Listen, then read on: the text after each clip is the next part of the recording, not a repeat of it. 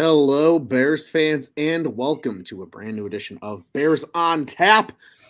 No Quentin today, unfortunately. Our friend Q is off on some travels to the East Coast, has a wedding this weekend. I hope him and his lovely bride have a good weekend. So it is myself and the Juice Man. I am Ron Luce. Juice, buddy. It feels like we just did this. I just retweeted the link for it, and I said I'm a sucker for podcasts. You know what I mean? Especially with you, Ron. It's the Juice and Loose show today. Absolutely. Here on Bears on Tap. We're going to play this or that. You could get this or you could get that. With that. Right? And then we'll have a little fun talking about the 1920 football drive new episode that came out, because I think that there's some fun connection things for the draft. I think like Quentin, when he's on this show, always covers like every single prospect. Like he's our prospect guy, right? He's in and out of that. I would like to introduce myself as the Bears on Tap kind of fan / theorist. Like I think I'm that type of guy that's going to try to read the tea leaves on the front office before I try to dive in on, knowing prospects. So while we play this or that, I'm definitely going to, have some takes regarding, which guy I like better, but it's going to be a lot of who I think the Bears are probably going to pick based on reports and things we've heard, because I've been following pretty closely in terms of that. I just want to let everybody, like, I'm not Q, and I don't ever try to be Q. Saying more or less like I'm going to try to do the best I can to talk about more or less, like I am more of like the X's and O's team guy, like strategery while the games are going on. So I'm going to be really good for that. But the draft, and I've said it on the show, like bores the hell out of me.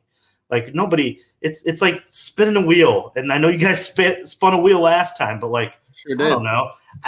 It's just not, it's not my forte. You know what I mean? Matt, it's not my Matt forte. But yeah, I'm going to do my best to, provide some insight with these prospects and some things I've heard and some things that I like as I've watched a little bit of tape on the names that we're going to go through here.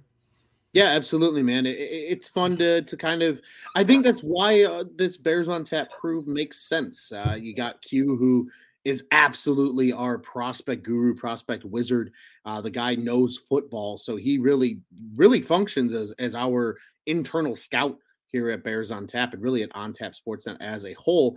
And then you got Juice, your theorist, as you said, buddy, and kind of give you that spin and kind of that other side of the coin. And I feel like I'm just kind of a down the middle guy. Again, having played the sport, look at it a little bit of a different way, come to X's and O's and different things like that. And, just bring some of that, I think, as an added flair to the show. We got a good group here, and it's going to be a fun season. And really, we're starting with all this draft coverage, and we're going to get to that here in a second, buddy. But let's talk about that 1920 football drive episode. You were able to watch it before today's show. I was not. So I am actually excited to go back and watch it, especially after the conversation you and I are about to have. We talked a little bit in the pre-show, obviously, in order to prep here for today. But I mean, hit me with it, buddy. I mean, talk us through kind of what the episode entailed and what were your biggest takeaways from it, and what some of that ideology that you kind of hinted at are you're going to bring to our this or that discussion for the rest of the episode. So first thing, I got muted there for a second. You can hear me, right, buddy? I can hear you. You're good. Some odd reason. I don't know why. But so, yeah, first we'll get into the vegetables before we get into the meat and potatoes here.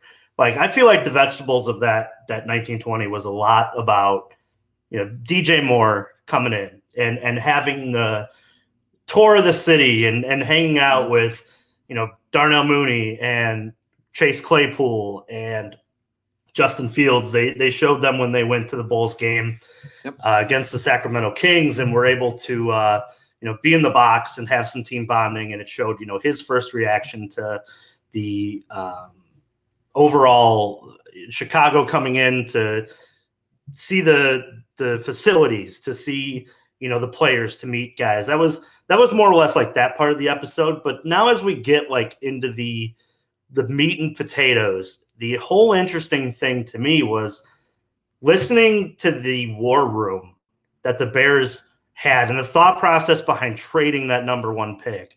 And, Ryan Poles went into depth talking about how some teams were more aggressive than others. Some came right in the beginning, like Carolina, which they kind of hinted at in the episode, and had, were highly motivated to get their quarterback of the future, to control the draft, to have that number one pick. And that's the one that kind of stayed with. But he did hint that there were other offers, there were other teams that were, very much in on the negotiations, and they thought that was the best deal. And then they were able to bring in, a guy like DJ Moore, who they were able to, add to the salary cap, get above that salary cap floor, because that was a big, need to have before this offseason was over. And now it's kind of worked into the draft. And listening to them talk about DJ Moore, they talked a lot about like getting off the line and his speed compared to the average. And they said within the average of getting off of the ball was like 1.2 or 1.3 in terms of getting into their route. DJ Moore was like under 1. That was something that they very much like looked at as a plus. And now that kind of gets my brain turning, because as you know, Ron, and you've been on plenty of Cubs on Tap shows with me, I love to put the tinfoil hat on per se and talk about what's going on. So then you start to do some back digging. And within this episode, they talked about a lot of analytics. We're going to get real nerdy right here, Ronald. We're going to get into some analytics. We're going to talk about numbers now. But we're going to talk about processes that now the Bears are kind of installing within their draft war room. Because I think that there's more that meets the eye than maybe what previous regimes were doing. You start to look at guys like, when they were under Emery, and it seemed like, or under Ryan Pace, when it's like the combine and the athletic ability jumped off of the page for guys like Ryan Pace. It always seemed like the first round picks that they were taking were high, long-term projects, but had huge upside athletically. You talk about guys like Kevin White and Leonard Floyd, both fit those molds. Mitch Trubisky, in a lot of ways, didn't have the makeup college when you look at the terms and number of games, but he had the traits, right? You talk about the arm, you talk about being able to move. Now I feel that the Bears, there's a changing in the weather, a changing in the guard of where they're thinking. And I think in a lot of ways they're going to use a man that they hired out of MIT, and I'm blanking on it right now. I'm sorry that I don't remember his name, but I'll tell you right now, in the middle of this war room conversation that the Bears gave access to, Ryan Poles really asked for his opinion and said, hey, like, what do you think about this? What are you seeing with DJ Moore? And it starts to make me wonder, are the Bears very much looking at the analytical side? Because then he goes on and talks about how evaluating players and evaluating futures and looking at the salary cap and players as a whole down the line and saying, we think this guy could be here by this point, and this is where maybe our contention window starts. And this is where we think he's hitting, the peak of his football career. And he's able to, we're able to get more of a bargain for the money that we're paying if it's not through the draft or through free agency. It just seems like there's a changing at Halas Hall that I think is interesting, because if you look over the history of the Bears, I feel like the guys that they've drafted have almost in a lot of ways been combine heroes, right? It's the guys that very much are athletically gifted, but you're hoping to have the football side of it. Now you start to look at more of the analytics and say, maybe this guy didn't pop on his pro day, but we feel from watching tape and doing the analytical data on his college career that he's much better than what his pro day showed. And now we're able to take that information and maybe find a diamond in the rough in the third or fourth round. And I think that the changing in that philosophy is something that maybe we'll look back at this draft and go, this was the first draft that we were able to look through the rose-colored glasses of a new regime with a new plan and a new idea of how to evaluate players. And as you know, Ron, like you you build through the draft. Mm-hmm. You very much need to hit in your picks to be successful in the high rounds. And then you supplement those later rounds with guys like you hope, like Antonio Brown, right? Who maybe fell at the end of their draft combine process. And you were able to find a diamond in the rough that, is a guy who can contribute, a later round pick. But it was just so to listen and watch the episode. And I very much got like nerded out by I wonder if there's been a change in scouting in terms of, and I want your thoughts on just a little of that and what you've seen around football, because I truly very much got the idea that baseball kind of led with this whole sabermetrics thing. And now all these other sports are kind of following suit and evaluating more or less motions opposed to, what they see as a traditional, always 6'6", 375. You know what I mean? That traditional body type. And now you just start to find players that are maybe like an island of misfit toys, like we like to talk about when we talk baseball style. And maybe that's the route that the Bears are going in some ways. Yeah, and quickly, I think the MIT grad that is in the front office now, it gives me the Peter Brand and Moneyball vibes, right? The kind of, he's got a degree from Yale, he's got a degree from MIT. Why is he here? And I think you're starting to see that across all sports, truthfully, Juice, because I agree. I think baseball was the first sport to really, that numbers and data started to help implement decision-making more than just the eye test, right? Because you see it, right? I know it's an exaggeration in some movie, but what you see in Moneyball at the scouts table talking about, does the guy have a hot girlfriend because that means confidence, and does he look like a ball player? That's how shit was done for decades in every sport. And I'm the first person to say that I think it's a load of horse shit, because just because a guy looks like a ball player doesn't mean he is one. And you see it time and time and time again. And I like what Ryan Poles is doing in the front office with this group. You saw it a little bit in last year's draft. Getting guys that have, good RAS scores, freak athletes, right? Get these athletic freaks that you see where you can develop their game and you see what their trajectory becomes and things like that. And I love that. And I think football might be the one sport, Juice, where maybe it's just not as publicized that we use analytics, right? You look around the baseball, it's incredibly prevalent, right? Oh, we look at numbers, we look at analytics, right? Hockey is starting to have a lot of that nowadays in terms of possession and driving offensive play and things like that for certain players, and it's very well documented. Basketball is starting to have it to a little bit of an effect, but I think basketball as a game is still, you need the biggest freak athletes in order to to win games. That's just the nature of the sport.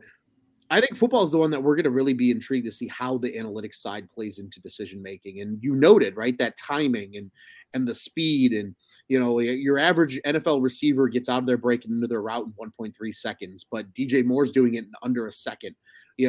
How does we talk a game of inches, right? When do we start talking about this as a game of tenths of seconds, right? That, I think that's where you're going to see the analytics play in, and I'm very intrigued to see how that plays out with their decision making on draft weekend, really, and how that influences their picks. So I'm glad you were able to watch that, Juice, because I think that is such an interesting thing that really, in all truth, for Bears fans, is very a new concept in the front office, because the Bears of any franchise in the sport felt like the most archaic and the most behind the eight ball in terms of not being able to stay up with the times. I think that's starting to change now with Ryan Poles and Ian Cunningham leading this charge in that front office. So absolutely love to see it, man. Yeah, it was fun to sit and watch. I urge anybody to go and do that, to go and watch but yeah, you're absolutely right. I think it becomes, I think it's just interesting to evaluate players differently, because so much football, right? There's the combine, there's the Senior Bowl, there's a bunch of games in college to evaluate. And I'm curious to look back at this draft and see what the philosophy was for Ryan Poles, because I think in a lot of ways I know he did make picks last year, but this is his really, in my opinion, with having a high draft pick. It's like his first draft. So you're really going to get a good idea of the type of player that Ryan Poles likes. And he's trying to – I feel like last year was more or less like, just get a team out there. We knew what we were going to be. Let's get a team out there. Now it's more strategic, like hole filling. You're trying to figure out which guy is going to be, a mainstay, a pillar, as we always talk about within this team. So now it's all about finding not the player at 9 that fits the best, that fits profile for your team, what you want to be in the future. And I think it's going to be really interesting to look back at this draft and get an idea of what his philosophy is, and then almost take it into the future with that analytical side. And as Halas Hall releases more and more of these episodes, I think we'll get more of an idea. But Ryan Poles, in some ways, like at times he's played things very close to the chest, and at times he's played things very far out in the open. And I think that's interesting. It's an interesting combination of what information he lets out, because I think he's really intelligent. As a human, I think that he knows what he lets out, and he knows what the media is going to say about it, and he knows what other teams are going to think about it. I think we finally, maybe, who knows, have a GM that has some of that back of the room moxie that a lot of these great ones have, right? Where they feel like they're controlling the room, where they feel like they're getting a good player and the guy in front of them is taking a bad one.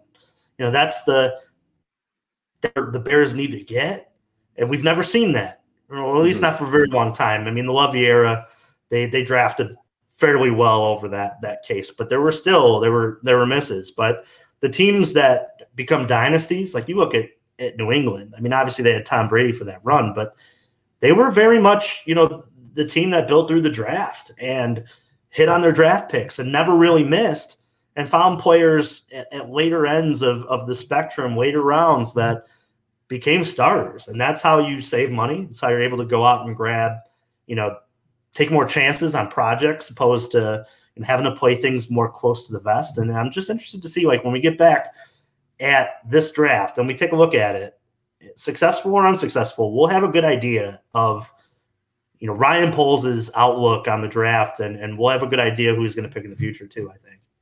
Yeah, I completely agree with you, man. It's going to be a fascinating process as the draft approaches here over the next couple of weeks, and we're going to have a front row seat to it, and we're going to start figuring out what our content structure and things like that looks like around the draft. But man, oh man, it's going to be a fun one. So I think we're definitely going to be in for a good one, and like you said, definitely going to be a lot of insight into what Ryan Poles' draft strategy is as a GM moving forward and in the present as well. And what that kind of along those lines, Juice, let's start getting into our game of this or that. NFL draft style here, as the title of the episode indicates. And we're just going to go down a list. I compiled just a list of guys, similar position players, guys that are probably going to be picked in similar areas of the draft, and given the option, which we would each prefer, as things stand. But the first one I want to introduce to you, Juice, because of the nature of the, what we just discussed, right? And players and analytics and numbers and things like that, and how guys test. I want to pose the first question of this or that at the number 9 pick. And it is, do you take an offensive lineman? And this is just general offensive lineman. There is no specific name, at least for this sake of this question. Or do you take a player like JSN, Jackson Smith-Njigba, who, for all sakes, had one of the best receiving combines in recent memory, right? All of his shuttle times were fantastic. His quick speed was on display. You mentioned how quickly DJ Moore gets into a route. Are they doing the same process with a guy like Jackson, Smith-Njigba at number 9? So I want to turn that question to you, Juice, first, and then I'll also give my thoughts on the matter as well. Would you take JSN at number 9, given what you know now about what Ryan Poles does in terms of draft strategy? Or do you think they still will look to add a impact offensive lineman potentially at the pick? I think it's an interesting conversation to have, right? Because by taking JSN, and Q had mentioned this on a previous episode, you can very much dictate coverage that most teams will be in if you're able to put, 4 guys out there with that type of speed and agility. But you're also, too, I come from the old school build through the offensive line, win in the trenches. And the one thing that the Bears did really well with an average offensive line last year, or probably below average if you're looking at, most analytics, they ran the ball very well. And I think a lot of this becomes what's the identity of the team. Are you going to throw it more often because you have playmakers on the outsides like DJ Moore now and Darnell Mooney and Chase Claypool? Or are you going to stick to the fact that you very much were able to run the ball at will with some dynamic quarterback runs?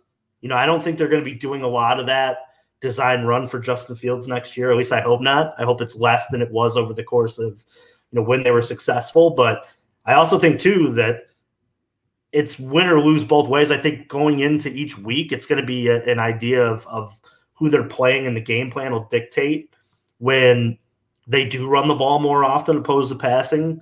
But I think you have to go, in my opinion, at 9. You got to go offensive line. Mm-hmm. You just very much don't know what you're getting at the left tackle spot out of Jones. And he was fine. Don't get me wrong, but you want that premier left tackle. You really do. And I know that the Bengals got to the Super Bowl by not taking the left tackle and picking the wide receiver. But in some ways, too, keeping a mobile quarterback like Justin Fields upright and allowing him to take that next step. And I think finding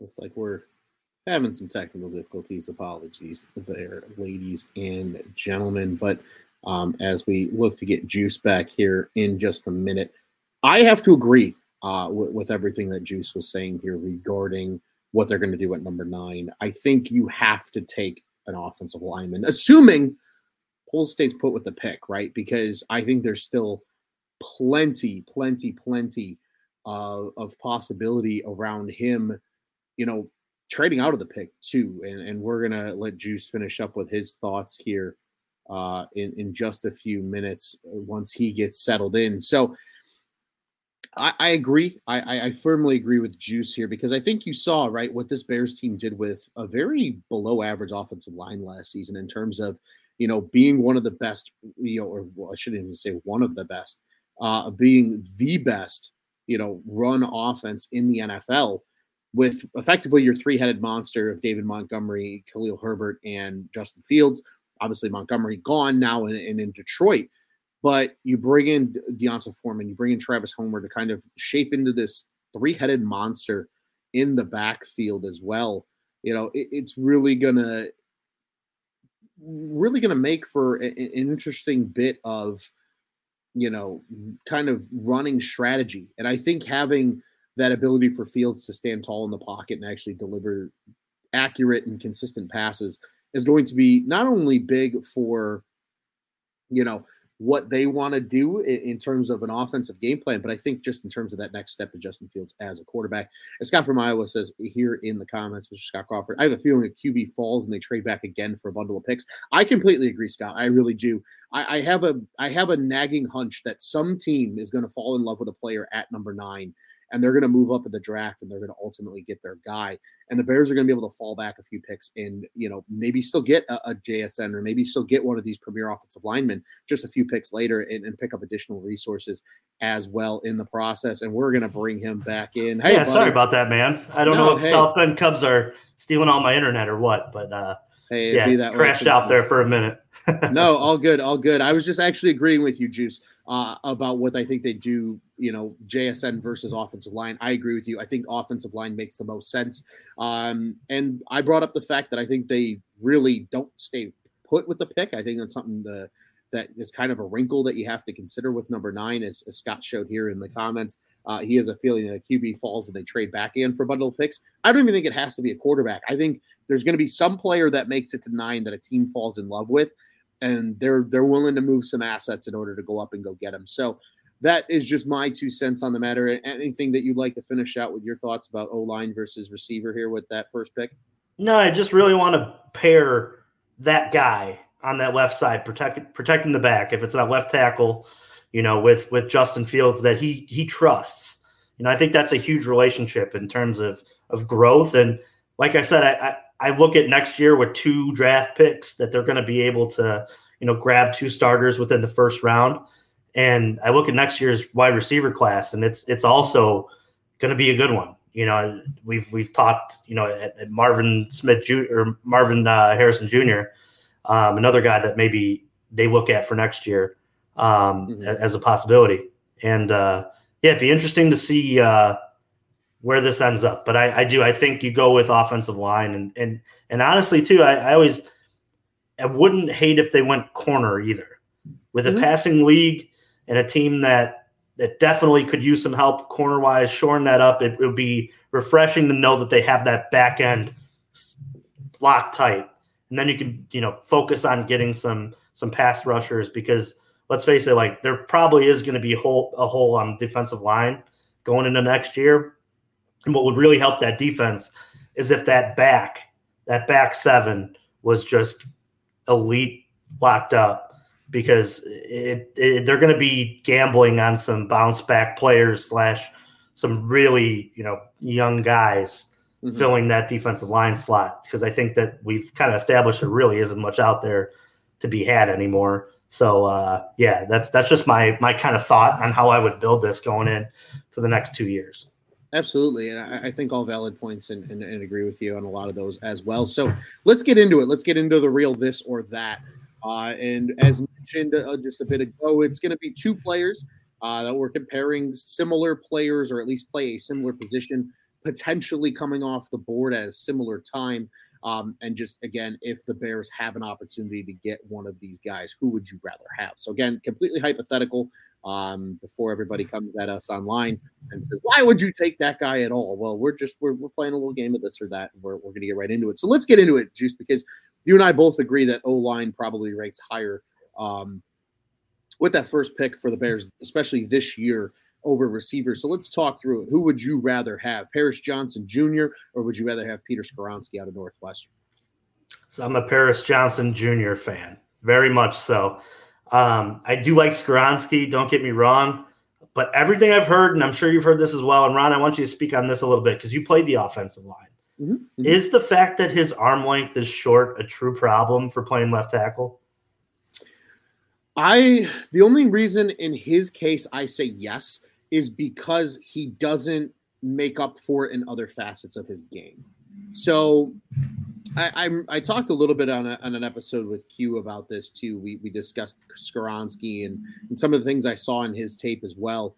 And you can get away with shorter arms as a tackle if you are able to do one of 2 things. You have really good hips and you're a good hand fighter. Those are really the 2 things that you need to be able to have to make up for that lack of length. Because, again, defensive linemen are taught to get into you as an offensive lineman immediately. Sure. They're into you, you extend, you keep that's why they love long defensive ends in the NFL, because you can keep that tackle off of you, and that allows you then, as a defensive lineman, to make your rip move or make your swim move or make your chop, whatever it is. In the same facet, the offensive lineman is doing the same thing. And as a tackle, you can afford to be a little shorter in the arms, as long as, when that big, long defensive end tries to get into you, you're able to get rid of the smack or the 2 hands down and get him down to the ground. It's having that elite quickness in the hands, and then the ability that if a guy does get into you, that you can truly anchor yourself and not be worried about being in your quarterback's lap. And I think that's one of the biggest things I noticed with Skoronski is he reads the game incredibly well. Probably his best asset is how he reads the game. He identifies stunts before they even happen. And that in itself is a trait that is hard to find amongst offensive linemen, is that quick reaction. But when long defensive ends have gotten into him, he has a hard time anchoring himself and accepting the bull rush. And I think that's why a guy like Skoronski might struggle at the next level if he plays tackle with that arm length difference. Now, as Quentin has brought up on more than one occasion here at Bears on Tap, bumping, if you're a team and you really like Skoronski, I think he's a perfect player to bump inside at the next level because he is elite in the recognition game. Like, to me, if I'm an NFL team and you're willing to use a high draft pick, because he's probably still going to go in the top 18, even if he has a little bit of a fall. If you're willing to say he's an interior guy, but he's a difference maker on the interior, I see a world where a team like the Eagles takes a flyer on him because you can move him inside and play guard if you need him to. And then when Jason Kelce inevitably is ready to retire, he's smart enough and recognizes the game well enough to be, in my opinion, an elite center at the next level. So I think that's the biggest reason that so many people are concerned about Skoronski playing tackle at the next level, is because it's not necessarily just the arm length by itself. It's the arm length with lack thereof of the elite kind of, I guess, other attributes that an offensive lineman can have to make up for said kind of discrepancy in arm length. Yeah, and that's kind of why I lean PJJ in this. Because if you look at where the Bears are at with their interior, and that's why I asked you that question, because I wanted the confirmation that I wasn't, reading bad information about a guy who has small arms. And that's because there's been some conflicting things out there. When you read like having short arms for him, some guys are sold on the fact that he still may be able to do it, which, hey, he may be able to. But at 9, I think you need to take a surefire if you're taking somebody at 9. Agreed. And I think PJJ just fits, right? He's big, he's lengthy. Opposed to when you look at this interior, I still want to see Tevin Jenkins at the guard positions. I think that they're going to go with a center later in the draft or in the middle rounds. I really do. I think that they're going to try to find somebody, but they're going to try to see what they can get out of Lucas Patrick too. Wouldn't surprise me to see, them run that back either. But I think when you look at position-wise, if you could solidify that left tackle and you're able to move Jones over to the right tackle, the line starts to look more complete, at least more professional than it's been in the last couple of years, where you're rotating guys in who are more or less, practice squad plus guys that we like to talk about, guys that are replacement level. They're good enough, but you're not a star. And they were able to run the football with those guys as well, which is interesting to see. If you can add a guy who is big like that on the left side, how much better the run game can get.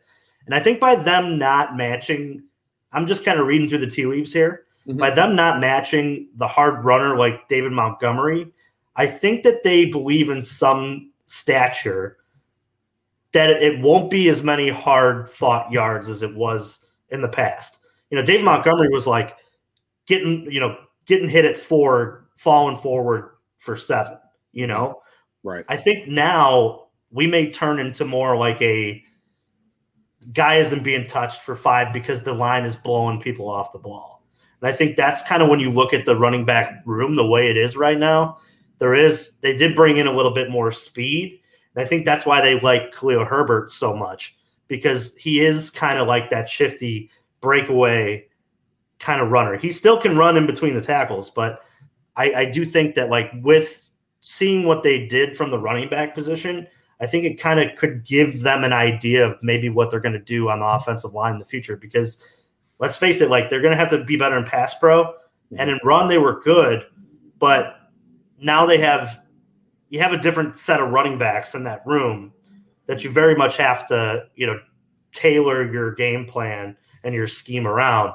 I know Foreman is that type of runner that he can get the extra yard or 2 yards after. So within the aggregate, they've replaced David Montgomery, but I don't know if he's going to get the same amount of carries as like a feature back like David Montgomery did in the past. So you're going to see a lot of Khalil Herbert, and you're probably going to see a lot of Homer on passing downs too, right? You're good that leaking out long third down kind of role where he's catching the ball out of the backfield. So yeah, I think that as that changed, my offensive line kind of scheme and who they drafted that has changed with it.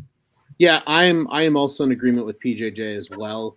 For a lot of the same reasons you said. I do see a world where I wouldn't be surprised if they draft a guy like PJJ and he does play the right side. It'd be interesting. I think Braxton Jones does have enough potential to play the left side. He graded out really well last year. He was an elite run blocker, and I think a lot of probably his most underappreciated part of his game is his athleticism in space as an offensive lineman. You can teach pass pro. You can. You can't teach raw athleticism, and I think that's the biggest thing with Jones and why he is such an intriguing prospect. You can teach hand fighting, you can teach technique, you can teach things like that. As long as the guy's an athlete, you can usually figure that out. So either way, they still need to bring in a beefy boy on the outside, and I agree with you. I would rather see PJJ over Skoronski as well. Looking at the defensive side of the ball here, Juice, though, two defensive ends, pass rushers that a lot of people have on the radar. You know, Anderson's likely gone. They've taken themselves probably out of that conversation here with moving all the way back to 9. He's probably going to go in the top 5 picks. He's going to be an elite pass rusher at the next level. So that kind of brings you to that next tier of guys. And two names here that we're going to digest are Texas Tech's Tyree Wilson and Iowa's Lucas Van Ness. Scott, if you are still listening, I already know who you're picking. But I would like to hear what you have to say about these two, and who would you rather have if the Bears have an option to take one or the other? So my sister and my brother-in-law went to University of Iowa. They're Hawkeyes. So we watch a lot of Iowa football game and a lot of Big Ten during the college football season. I did see a lot of Lucas Van Ness. I like his versatility across that defensive line, the ability to play inside, the ability to play outside. I think that there's a lot of potential there. And I have watched a little bit of Wilson as well. I think I'm going to go with Lucas Van Ness in there just strictly because I like his versatility. And that's going to be kind of like a node to the next two that we're going, who we're picking here. Because I think in today's NFL, the ability to play a different position and move people around to get pass rush is the way the game's going. No, you're not just putting a guy on the outside.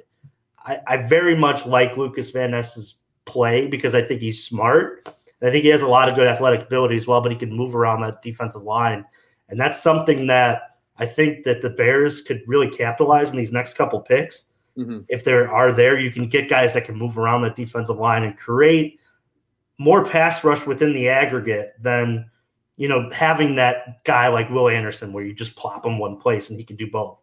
Like he can just get to the quarterback. I think it's interesting to play that idea. I want to see them get guys on that line with some versatility because injuries happen and who knows, where you're going to have to play a guy. And I think Lucas Van Ness can do that. Yeah, 100%. I think Van Ness is such an intriguing prospect. Obviously, he's listed as an edge, so a guy that you would expect more often than not to be coming off the outside. But I think between the two, right, with Van Ness, he feels like he's a little more complete already in terms of as a pass rusher. Wilson, I think the real upside with him is the elite explosion off the line because he's already an elite run defender on the line. I mean, he's chased down running backs, 4 gaps over with ease. He's big, he's long. He can definitely – you can teach the pass rush moves in order to make him an elite edge rusher at the next level. I think the Van Ness versatility is a big deal. But something that's already well documented now throughout this offseason as well to keep in mind here with a guy like Van Ness, he's a Barrington kid. He's local. I love it. Man, it's going into that whole. And Ryan Poles has already been on record saying he likes the local kids because they have seen what good Chicago Bears football looks like and how this city is when the team is good. And having that little bit of kind of extra chip on your shoulder because it is your hometown squad. I think that reason alone, if it came down to it and you put a gun to Ryan Poles' head, I think he's leaning Van Ness on that sense as well. And Scott, obviously big Iowa guy, is screaming from the rooftops, Van Ness all day long. Keeping it on the defensive line here, Juice, and I'm going to butcher this name, and I am so sorry. Quentin knows this name like the back of his heart. I am still practicing, and if he ends up being a Bear, I'm going to really have to practice. But we're looking at 2 Big Ten defensive linemen here. Interior defensive lineman Keanu Benton out of Wisconsin, or out of Tamawa Adabari. I know I fucked that up. We call him Tom. I know that's what Q was calling him. We're going to call him Tom in this case. But obviously of the Northwestern Wildcats, both interior guys. Tom played a lot of outside just out of necessity last season, Juice. But as Q has noted on this show previously, probably profiles more as an interior guy in the future. So I will give you the floor first here as well. Which one of these guys would you rather pick if you're the Bears? Going with AA. I love the Northwestern kid. Like I said, again, watched a lot of Big Ten this year. Mm-hmm. We need that 3 technique. I think the kid's got enough to make some noise for that. I mean, I don't know if you're going to have the guy at this pick, right? You're trying to find maybe a rotational piece, or at least a guy that, you can plug and play next to the guy, right? He just has that type of game, in my opinion. You can get to the quarterback. He plays the run well. He's like you said, going to project to be that 3 technique. And I think that the Bears very much could give him a shot at doing that this year, because as we talked about it, there's probably still going to be some holes on this defense. They're probably going to have to, find that next elite interior defensive lineman, maybe in the draft or in free agency going next year. But as a guy next to the guy, I love how he complements the inside. And that's just something that, as I watched his game, that would be my pick, at least for this. Who do you want? I like it. I like it a lot, man. And yeah, I have to agree. I think AA brings such an interesting versatility to the table, right? Because, he is able, he does profile more as that 3 technique in a 43 defense. And he's a freak athlete. He's really raw, which as Q has said, Q knows the research and has heard a lot more whispers than we have. He's firing up a lot of draft boards because of that freak athleticism. And even though he is raw, you can't teach that level of athleticism. And that's what people are infatuated by. I think Keanu Benton, is not a bad pick whatsoever. Another guy that's firing up a lot of boards as well.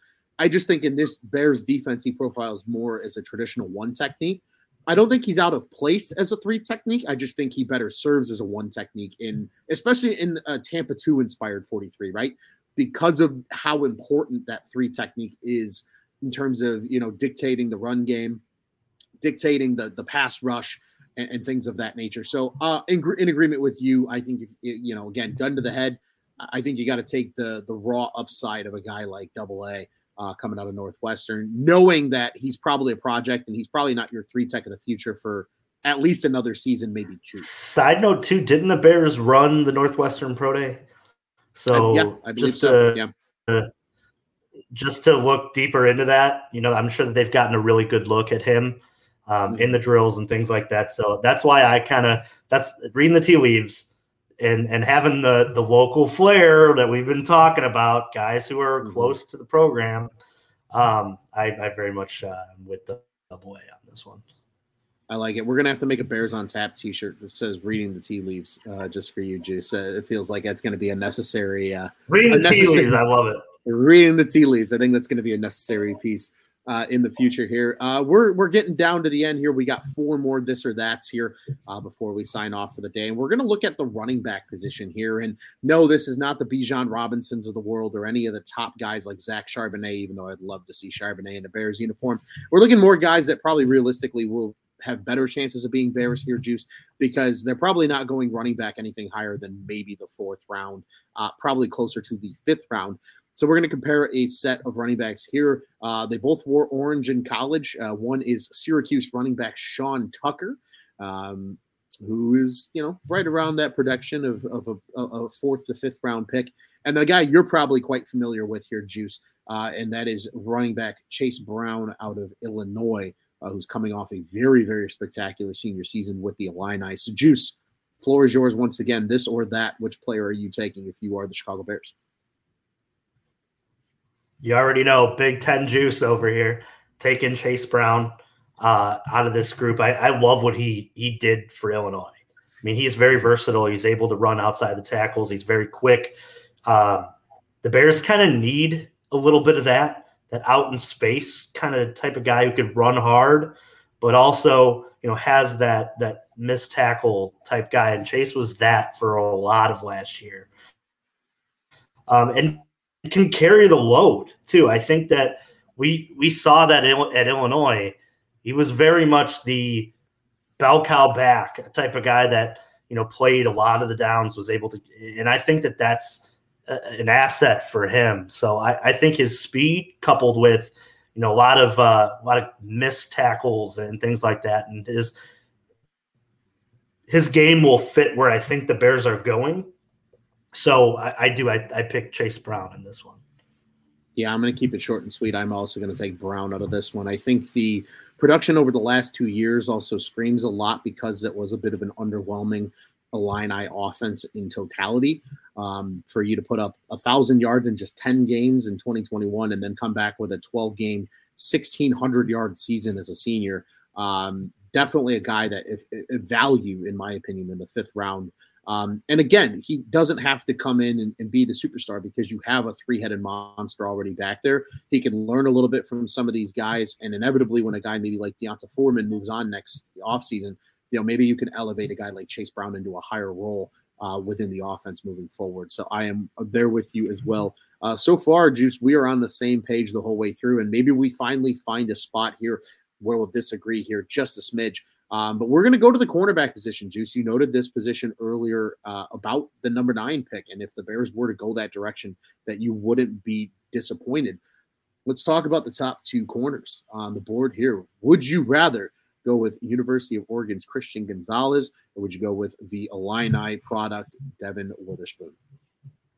Let me preface this with saying I don't think that you can go wrong with either. It just comes down to scheme and fit. And in terms of Devin Witherspoon, he is very well-rounded. But that speed from Christian Gonzalez is elite. And I think speed kills in today's NFL. So when you look at this pick, I will take Christian Gonzalez over I would take Devin Witherspoon. I don't think that it's that far off between both of them. I think they're going to both be great players at the NFL level. I just look at Gonzalez and his potential and his athleticism, and I like that just a little bit better than I like Devin Witherspoon. So that would be my corner move if I were to take a corner that early. I think it would be Christian Gonzalez. I appreciate that we finally disagree here, Juice. Agreement that I don't think it's a big difference in either one. They're both elite players. They are the clear top tier of cornerbacks in this draft class. There's no doubt about that for a single second. I think just from a schematic standpoint, I think the Witherspoon makes a lot of sense, and here's why. He's definitely much more of a hard hitter. I think he's going to support the run game well on the outside. We saw, I feel like his hit early in the college football season was on every highlight reel this year of defensive plays and big hits. But I think something that Quentin brought up on the last show that he and I did with the draft wheel, that is an incredibly good point. Witherspoon was brought to Illinois by Lovie Smith. And Lovie Smith's system is very comparable to that of Eberflus's in terms of the Tampa 2 inspired 43.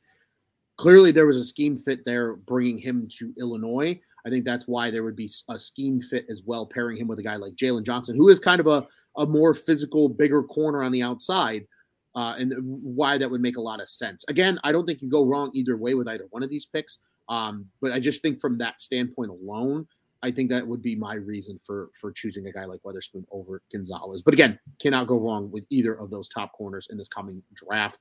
Now let's move back to the offensive side of the ball here, Juice. And we're actually going to look probably at the one position I would make the argument right now that, we know they're probably going to take a tackle at some point in this coming draft. The center position is probably the one position that it's a lot of, well, what are you going to get here? And this is something Quentin and I discussed in the last show. Actually, these two specific players, but I want to get your take especially on this. John Michael Schmitz from Minnesota, another Big Ten guy. Well, actually, these are both Big Ten guys. Or Joe Tippmann from the University of Wisconsin. Which center, given the opportunity, Juice, are you drafting as the Chicago Bears? See, I've been on the JMS train for a very long time, but then reading the tea leaves, the Bears were just at Wisconsin scouting Joe Tippmann. So I think if I'm a betting man, I'm betting that way. I still like JMS just a little bit better. I like his build. I like the smartness that he has. And I think that either way, I think you're going to get a good player. but I just like JMS just a little bit better based on the fact of his strength and his size and agility. I think that's something that he's able to use real well at the NFL level. Opposed to, like I said, I'm just reading that they were at Tippmann's workout, or they ran a workout for him as of recently. So it'd be interesting to see. I think that when we look back at the draft, well, if these two are there, we're going to very much parallel their careers and play the what if game, right? There'll be a lot of question in terms of like if the Bears went this route and if they're able to go and pick between both of them, and there'll maybe be some buyer's remorse one way or the other. So it'll be interesting to see, the way that they handle this this pick and that position, because I think that it's a lot more important than people are kind of glossing over, at least a little bit. Like you said, they're going to pick somebody at this position, I think, but I don't think that there's been as much talk about the center position as to how important that's going to be for Justin Fields and for the line for the next 6-7 years too. If hopefully you're getting a premier player at that position, it is important to have that interior guy, because like I'm sure Ron, they communicate very often and set people in the right spots from the center position. So it'll be interesting to see who they go with here. I think a lot of intelligence will be behind this pick. The more and more often that position, it's football moxie, it's knowing the game, and I think that position you very much need to scout probably deeper than any of them, because it is the interior. It's so important. We saw last year when you don't have a premier center, how easy it is to blow up that line and get pressure from up the middle. And when that happens and Justin's got to flare out, he's running into the guys that you pay big bucks to take the quarterback down and put pressure on him. And the Bears got to shore that up real quick. So you like, in this case, you're a bigger fan of one Mr. John Michael Schmitz. Is that correct? Mm-hmm. Okay. I agree. This is such a toss-up of a pick. I really think it's what direction do the Bears front office want to go at the center position? Because as Quentin and I discussed on the show last week, John Michael Schmitz is, he maybe has the lower ceiling, but perhaps has the higher floor, if that makes sense. Mm-hmm. You can probably put him into a box in terms of knowing exactly what he's going to be at the next level. I think he's a 10-year starter at the next level as a center. I think he's a very good center. I just don't know if he's ever an all-pro center. I think that's really the big difference here with a guy like him. He's exactly what you're looking for. He's coming in. He's smart, plays in the Big Ten, knows what he's doing, and is just, again, your prototypical center build. And I think a lot of common football fans, just people that have never maybe played the game or never been around it enough to understand the game, don't know how important the center position is to the offensive line. It might be the most important position to the offensive line because of the amount of, knowledge that is required, what they need to do in order to continue moving around, and how, some teams like their centers to help call protections too, which I think is something very key that a lot of people don't understand is, when everybody jokes, right? You'll see people when they try to mock a center, they get down and, hey, this guy. No, he's pointing out because he's legitimately communicating with the rest of the line. Hey, right, that's the Mike. We're working to him. That's where the protection's going. Hey, we're working to this guy. Hey, be sure you got an out over here on the other side. You got an edge rusher coming that we got to pick up. We got to do this. You got to do that. If an interior blitz is coming, you got to let that end go and let the hot guy be hot in the read, because we got to secure the interior. Center is a very important position on the offensive line. And I played center for probably more of my life than I played any other position on the offensive line. And I can respect the position and I appreciate the position. I think if I'm the Bears, I think Tippmann's upside is why he might be the pick, because he's more fascinating, because he's a freak athlete. And you see what the Eagles do with a guy like Jason Kelce, who is a freak athlete at the position and can move. It infinitively gives you different schemes and looks and abilities in the run game, in the screen game. There's so much more you can do when you have a center that's just as athletic as some of your tackles in the NFL. So I would lean a little bit more towards Tippmann, but again, I really don't think there's a bad way you could go if one of these two picks were to be the guy here for the Chicago Bears. And one final this or that for you, Juice. We're going to go look at a little bit of later round receivers here, assuming they don't go with a guy like JSN or a Johnson or any of those cats at the top of the draft. We're going to look at a pair of guys later on, Tennessee's Jalen Hyatt or SMU's Rashee Rice. If you were the Bears, which one of these two would you take in this final this or that? I like Rashee Rice. I don't know why. I just do. If you look at his speed, his catchability, he's got it. I really like his athleticism. I think that's kind of like maybe a sneaker pick down there. You're looking at a guy that can contribute probably pretty right away. Get in that room and run, be a guy who's a rotational piece, learn the game. But I like Rashee Rice a little bit. Yeah, and quite honestly, a guy that I also agree with here, Juice. I also like Rashee Rice a little more. And when watching the tape, I think the biggest thing with Hyatt is some of his biggest plays and his biggest catches. He's wide open. There's not a guy within yards of him, and he is just by athleticism score the better athlete, I think, of the two. They're about the same size. Rice is 6'1", Hyatt's about 6 foot. Hyatt runs a little faster in the 40, a 4.4 versus a 4.51 from Rice. I think the thing that really stands out to me with Rice, his hands are slightly bigger, 9-inch versus 9.5-inch hands for the two of them. But I think Rice, you watched his highlights, and SMU is his highlights from SMU, so many contested catches, and he's winning those 50-50 balls. You don't see Hyatt really making those kind of catches. And I think, we've heard Ryan Poles already on record express how different each of the receivers are in that room, especially in that top three with Claypool and Mooney and now DJ Moore. I think Rice is the one guy maybe in that group that gives you a little something different, right? Like Claypool's your mega monster, huge receiver. DJ Moore is your technician and your in space kind of guy. And then Mooney's your burner. I think Rice kind of gives you a little bit of that maybe more possession receiver. He's over the middle. Go up and get it. The go up and get it guy that Claypool kind of is in some facets as well. But just especially with a young quarterback who's developing, you have your burner in Mooney. And guys like DJ Moore can take the top off too. We saw it plenty when he was in Carolina. And even Claypool can take the top off in his own right. I would rather have a guy like Rice who's going to be able to win those 50-50 balls for a developing quarterback like Justin Fields, rather than the guy that if you watch his highlight tape, he's always open, because unfortunately he's not always just going to be 30 yards open in the NFL. You're going to get a lot of these aggressive corners that are jamming him at the line. Can he get off? Rice is used to the contact. You've seen it in his highlight film. You've seen it in his tape. And I think he's a guy that might translate a little better. Again, late round receivers are never a hit for sure anyway. But I think if you're going to take the flyer on one of these two guys, I'm also going to lean Rashee Rice. So what you're saying is Hyatt had the Kevin White tape then. I'm wide open all the time.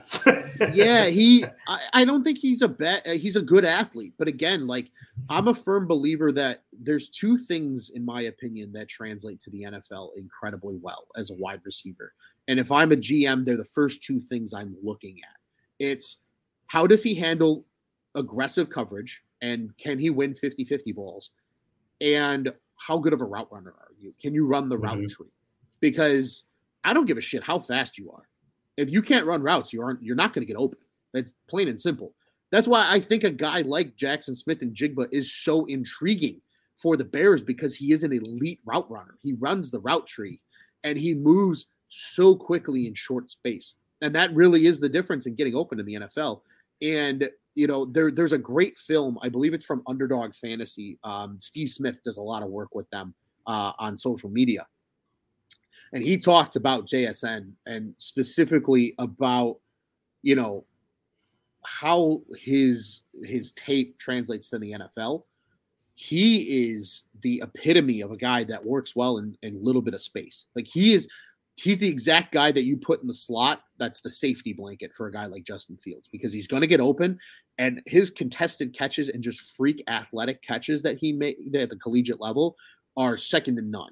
I think there's no guy in this draft class that even sniffs that level of tape in terms of looking at that. So I get the fascination with a guy like JSN, but I think that's also why a guy, in my opinion, again, in this 1-for-1 comparison here, I would rather have the guy like Rice, who clearly has shown me on tape he can go up and get it against corners, versus a guy who, yeah, maybe he's making a lot of big plays and that's great, but 95% of the time it's because he's wide the hell open and there's not a soul within, a stone's throw of him on the football field, because that's just not realistic at the next level. And that's fair. Yeah, that's fair. Yeah, man. I'll tell you what, though, that was a blast. I'm glad we got to do a little this or that for anybody that might have joined us late on the show here. We're just playing a little bit of, this guy or that guy. It's going to be really interesting. Continue to be on the lookout. I'm sure, Quentin's going to have plenty of incredible content coming out for the draft as well. I am also going to be hopefully putting out some written content around the draft here over the next 2 weeks. Really going to settle in. I think Sunday, with it being a cold, rainy day in the Chicagoland area, feels like the perfect opportunity to me to not leave my house and watch a lot of collegiate film. So I will be hopefully writing up some stuff for the coming weeks as well. And then be on the lookout with us here at Bears on Tap for what our draft content really is going to be. There will be content. We're still figuring out what that strategy looks like, though, in terms of during the actual draft itself, and then obviously following the draft as well, with a post-draft show that ideally all three of us will be on and be able to break down, and we'll really be able to pick Quentin's brain then at that point too, and what he likes and dislikes about a lot of these picks after all the extensive film he has watched so far leading up to the NFL draft. Juice, before we get out of here, I want to remind everybody, Bears on Tap, 1 of 2 official podcasts that cover the Chicago Bears here at the On Tap Sports Network. You got us at Bears on Tap on Twitter. We don't have an Instagram just yet, but maybe be on the lookout for that. I think that's going to change come this fall. And be sure, again, check out our friends over at Bears Nation, the Bears Nation podcast, at Bears Nation Pod on Twitter. They do a great job, great show that those two put on. Jake and Kevin, they're awesome guys as well. So be sure to be giving them some love and some appreciation as well as we continue to roll with them on the platform. Now, got the whole thing, Bulls and Hawks, plenty to keep up with there with Bulls on Tap and Four Feathers. And we got both baseball teams covered. You're seeing Cubs on Tap 2.0 here between Juice and I here today. We're running double duty, as Scott said earlier on in our show today. We're running double duty today. So be sure to be checking out all that as well, especially now that baseball's ramping up and the other sports are starting to wind down a little bit for the summer. If you're looking to scratch that itch, we hope you'll join us over at either Cubs on Tap, or if you do root for the Southsiders, and hey, that's okay. Our buddies over at Sox on Tap do a great job covering them as well. And as we noted, big game tonight for the Bulls in the play-in. As Jeremy here says, go Bulls. We agree. It'd be nice to see them get a win in a very crucial play-in game tonight against the Toronto Raptors. Follow us as well. I am at Loose on Tap. Juice is at Juice on Tap. And be sure, if you are not following him already, you're doing yourself a disservice. Go follow our boy Q at Butkus on Twitter. Also follow our gambling guys, because we're probably going to see a lot of them come the regular season. We're hoping to get them involved from a gambling and Bears betting standpoint quite a bit throughout the year. At Beat on 300, at Joey Knows Nothing, do a great job holding it down over at On Tap Bets. Once again, at Bears on Tap, and follow us everywhere, www.ontapsportsnet.com, at OnTap Sports on social media, the OnTap Sports Network. Go ahead and check out what's on tap in Chicago sports. Juice, it's always a pleasure, buddy. This was fun. A little this or that NFL draft style. Next show, Quentin will be back with us. Hopefully we'll have full barns from here on out as the NFL draft approaches. And once again, be on the lookout, as we will be indicating and giving out a little more information surrounding what our plan is for the draft in terms of content, so you can be in the know and in the conversation with us as the Bears are making their picks at the end of April. From myself, Ron Luce, and my boy Juice, until next time, buddy, we'll get out of here with a good old bear down. And fuck the Packers.